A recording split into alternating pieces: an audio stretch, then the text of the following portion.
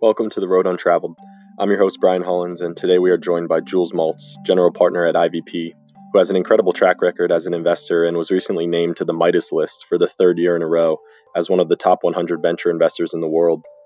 I want to note that Jules and I recorded this before the Black Lives Matter protests began, so we don't touch on the subject, but I want you to know that Jules continues to work to fight for these types of changes, and in fact is a part of the All Raise VC Champions platform, which is focused on helping to get more women and people of color up the ranks in venture, and has also been a mentor to me for over 4 years, so I'm very appreciative of him and his work.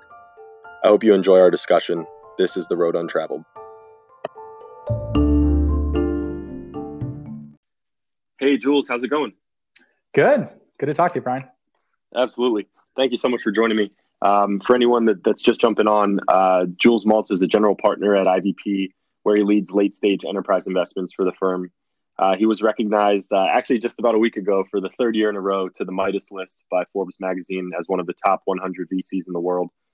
He has led IVP investments in names like Dropbox, Slack, MuleSoft, Zendesk, and many more, some of which were incepted during the 08-09 recession. And so, Jules, I'd love to start there. If you could just talk about some of the main differences you're seeing between the 08-09 recession and this pandemic, I thought that'd be a great place for us to jump off.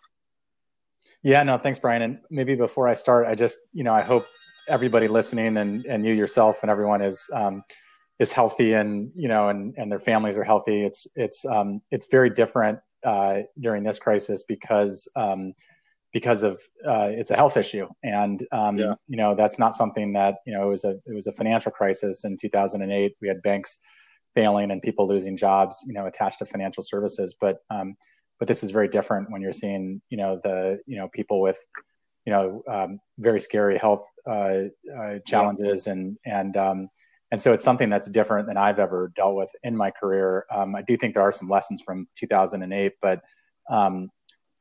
this is affecting all of us in just different ways. We're working from home. We're dealing with being close to our families. I've got a 4 and a 6-year-old who are constantly interrupting me and on things like this. But yeah, my heart really goes out to a lot of the first responders and people at the front lines of this. And this is it's a big change, but the market is cyclical, and we're going through one now, and we'll get through it. But it's a big challenge right now in all of our lives. Yeah, absolutely. I'm curious if anything within the investing sector in particular you think is different. Are there changes to the SaaS model that you expect to see that maybe we didn't see in 08-09, or are there changes to the sort of construction of teams that you think will persist after this that maybe we didn't see in the last recession? Yeah, I think what's interesting about the current crisis we're in, just given that everybody's working from home and consumers have just made major shifts in their purchasing. I think the big change with this crisis is how it's affecting technology companies so differently. So you take a company like Airbnb or Uber or something where it's very reliant, or WeWork where it's very reliant on people either working in offices or going on vacations or traveling physically, and all of that spend disappears. At the same time, there's other companies whether it's Slack or Zoom or even a company in our portfolio, Masterclass, which is has entertainment content, that are seeing demand in some cases go up by 50 or 100% in a matter of weeks. And so it's this really strange thing in our portfolio where we almost have seen this separation where certain companies are in massive crisis, and then other companies are really maybe seeing this as an opportunity to invest. I think with most SaaS businesses, if they're focused on larger customers, they're doing okay, especially if they don't need to do unless they're very reliant on conferences or in-person selling, they're doing all right. And I think the nice thing about SaaS models is that, they continue to make money, in a recurring nature, regardless of needing to kind of physically be anywhere. The businesses that are more focused on SMBs, on small businesses, if you're selling to a local restaurant or hairdresser, you saw the, big layoff at Toast. You're going to see major changes in some of those businesses. And so it's definitely better to be outside the SMB space for now. But, our hope is that, with some of the, the government relief that, that the SMB space can come back at some point as well. Yeah. We talked a little bit about, what is effectively SMB versus enterprise, but let's talk about another comparison, which is the early stage versus the growth stage companies. To your point, I think a company that has, the cash to sort of weather the storm is probably going to be better than one that doesn't. But aside from that type of thing, is there anything in particular that you're watching in, some of your early stage companies versus the ones that have matured that you also spend time with? Yeah, I mean, I think the number one thing on all of our companies' minds is just survival during this time period, which is not like a fun, it's an important goal, but it's not like what we'd all love to be talking about, IPOs or M&A, or how do we really grow our business. And, instead, I think it's really survival. And almost just like there's the Maslow hierarchy of human needs, we need food and shelter and sleep, in startups, cash is really the most important thing. And, companies, I remember from my time in business school, companies don't go out of business because the idea fails. They go out of business because they run out of money. And ultimately, if you're able to, protect your resources and not run out of money, you have the chance to either, pivot your business into a new area that can make you self-sustaining or weather the storm that we're in. And so most of our conversations have been around, what companies need to do to make sure that even if this downturn is more prolonged, that they're able to come out of it even stronger. We've got about 80 portfolio companies. Fortunately, a lot of them raised money in the last 2 years. And so I think there's only 4 or 5 businesses that need capital in our portfolio. And so it's, we've been luckier than many, but at the same time, a lot of those other, 75 companies, they're some of them are doing layoffs and taking steps to make sure they don't need capital. So the conversation really changes. But the CEOs that have been in it before, they're taking swift action, and it's gonna be painful and I think morally emotionally very difficult for many of these CEOs. And I think we really have to give them our empathy and caring, and the employees that are affected, most importantly. But the most important thing is just the business survives and then they're able to make it through. Yeah. I want to get your take on something that I'm thinking will potentially start to happen a little more of. If you look at something like Foursquare and Factual, location-based data analytics companies, great founder in Gil Elbaz on the Factual side, seeing businesses merge, is that something that you think starts to happen a little more frequently in the next 12 months, i.e., maybe these things stand alone aren't able to survive, but together they could be pretty interesting? Or are you getting the sense that you think we'll see that, or how will companies respond to not being able to have the cash to get through these types of things? Yeah, I think that's, private to private M&A is really more the exception than the rule. And so I think it's going to be really rare. It takes founding teams that can work together and ultimately, decide who's in charge, and that can be a really difficult thing. And especially if you're running out of cash or you're low on cash, the last thing you want to do is add complexity of a acquisition and try to figure all that out. So I think it may happen, and you could actually maybe even see some consolidation in some spaces that are lower margin and get better. I mean, I think it'd be interesting to think about a world in which, Uber and Lyft had merged, and what would that mean to the margins of those businesses, or DoorDash and Postmates. And, the same thing with some of those spaces where I think people may say, hey, let's not compete in this time of just trying to survive. Let's work together. So I think it may happen in some, but those are so hard to pull off. And right now the board is just, if you were doing 5 or 10 things in your business, 3 months ago, now the boards are all telling them, hey, do one thing, just make it through. Right. And then 3 months later, like, we can expand and we can think about M&A, we can think about something else, but let's just get it through this period. That's a good point. That's a really good point. Let's talk a little bit about just if you think about a founder's checklist, the types of things that they should be focused on.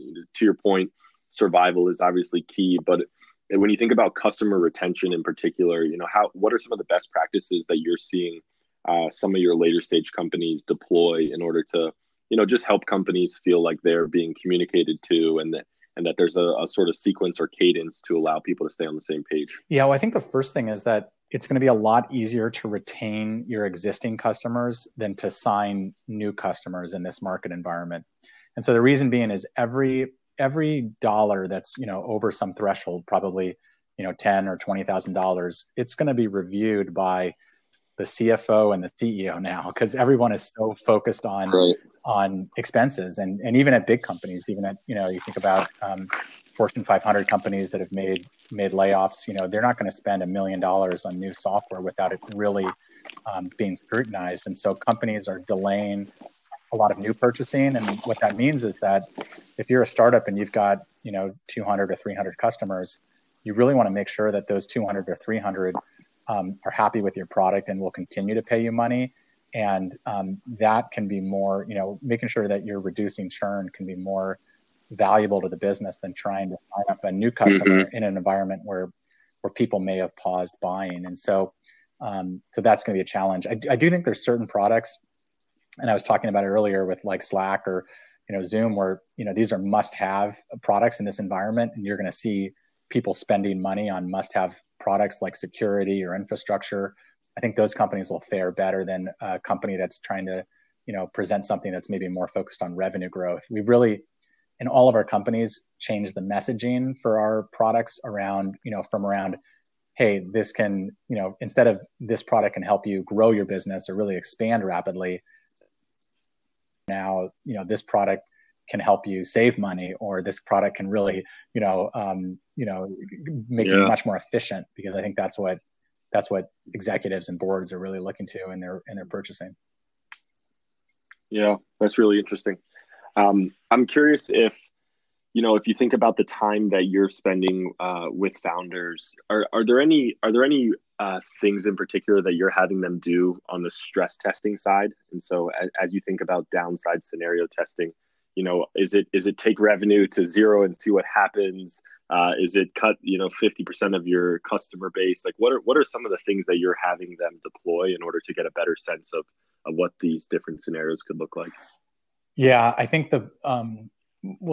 my favorite thing is the best CEOs do this without even you asking for it. It's because they're going to know their business way better than you. And so even if you say, hey, what if you took your churn doubled, they're going to have a better sense of, is that an aggressive assumption, or maybe churn could triple, and so it's hard sometimes as a board member to say, hey, run this exact analysis. And so that's why we rely on the companies to do that. But I do think that the companies need to think about how long this lasts for. And I think some businesses initially took a point of view of, hey, this could be a 4-week or 6-week disruption, and then we'll be back on track. So what do we do to get through that?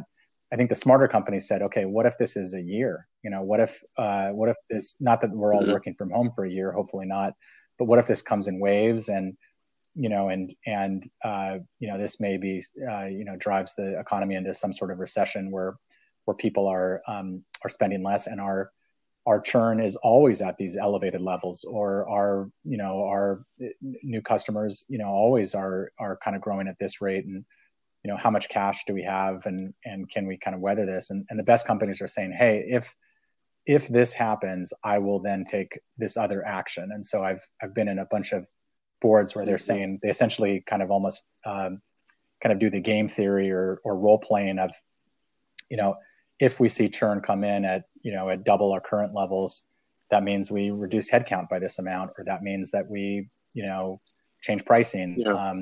And those are hard things to sort of plan for, but they're sort of getting ahead of, you never want to be surprised in your business, and they're trying to get ahead of it. But nobody really knows. I mean, I think that's why, you're interviewing experts about, or people you think are experts, but I've never been through this. I've been through other challenges, but all I know is you just want to build in enough degrees of freedom, that churn can double, churn can triple, you can miss a quarter by 50%. And it doesn't mean the business is gone. So that's the key is, you have enough degrees of freedom to weather some big shocks. Yeah, that's great. 2 more for you. This has been super insightful. I really appreciate you joining me. The first one is, let's talk about the funding environment. And so to your point, a lot of your companies happen to be in a good spot. Maybe some others aren't in other portfolios. And so as you think about raising money in the next 6 to 12 months, what does capital look like? How aggressively termed are term sheets? I'm curious if you have any thoughts on the funding environment post this pandemic. Yeah, my favorite kind of thing right now in this environment is the number of VCs I see saying, "Hey, we're open for business. We just gave a term sheet. We just, everything's the same." It's not the same, right? Yep. It's all, the marketing is the same. Yeah. People want to obviously to review, new investments and to feel busy, but the dollar is being invested right now, and I expect it to be even lower for Q2. I mean, it's going to be way down in venture. So I just think people are figuring out, the new normal, and valuations are starting to adjust. A lot of companies are raising more capital at the last round prices that they may have priced 6 months or a year ago. There still will be some exceptional businesses that are going to be able to raise capital even in this environment. And we funded some of them. Yeah. But it's HashiCorp is one that that announced in Podium in our portfolio recently. But that's going to be the exception. Like most businesses, this is a terrible time to raise capital, especially if your business, if it's not clear what's happening to your business with COVID, it's not a good time to raise money, because the last thing that a venture investor wants is more uncertainty. Venture businesses are risky enough. Yeah, venture businesses are risky enough, right? Just even, but if people don't know like what's happening to your business right now, then people will just wait. Venture investors will wait. So for businesses where there's like, hey, masterclasses again is a great example. It's like their bookings have grown very strongly through COVID, and it's continuing this month and this week. That is a company that I think can raise in any environment. There are other businesses, if you're on a quarterly enterprise sales cycle, and you may not really know how COVID affects your business until Q2 or Q3, because that's when all the pipeline that you should have generated this quarter will really turn into deals. So so it's a little scary thing for businesses where there's so much uncertainty. Absolutely. Any silver linings? I think I love to end on this, just because I think there are some positives that should come on the other side of this, particularly when you think about how tech can be adopted and pushed into our everyday lives in a more meaningful way. I'm curious if there's anything in particular that you're excited about. Yeah, well, I think I'll give a personal one and then a business one. On the personal one, I think what's been really amazing is to like, and hopefully for some other people, there's been a lot of obviously challenges with this, but also like, I get to have dinner with my kids every single night, and I get to spend more time during the day, and I get to, staying 6 or 12 feet away from other people, get to go for runs or walks, and, and do things that probably I didn't get to do, and have a new appreciation of what's important personally. And so I think that is something that all of us in this environment are starting to figure out, like what really drives our own happiness, and what makes us, connect with the world, and how important it is to give people hugs and see people in person, how much we miss that. And so that's sort of on a personal, I think, just a silver lining about, I think I've learned a lot about myself and what I personally want.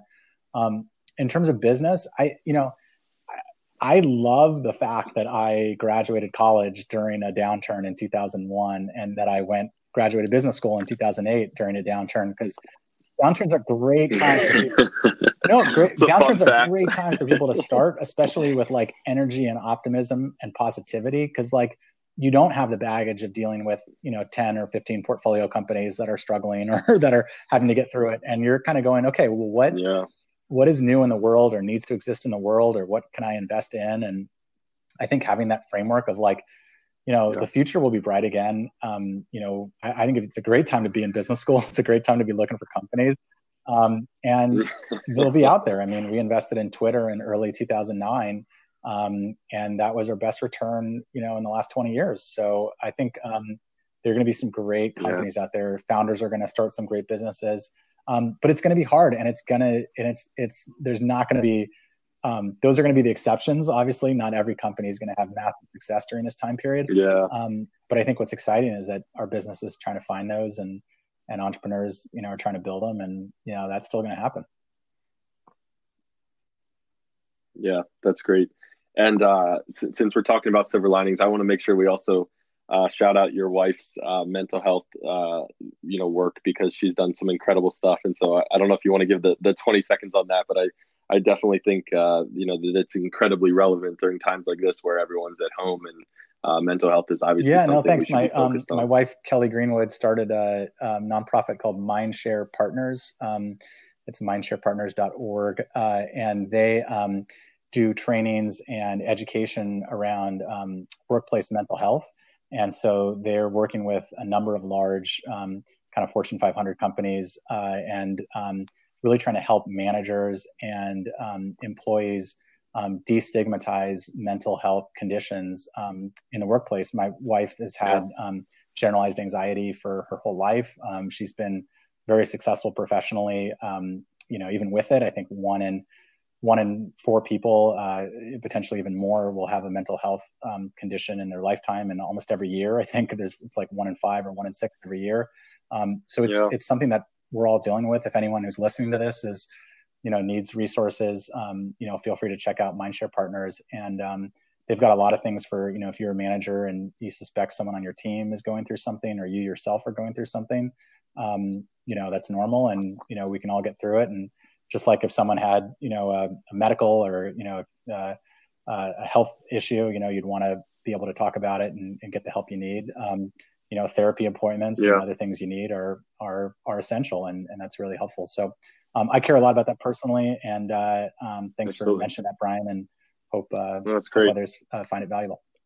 Thanks for joining, my man. Thanks for talking.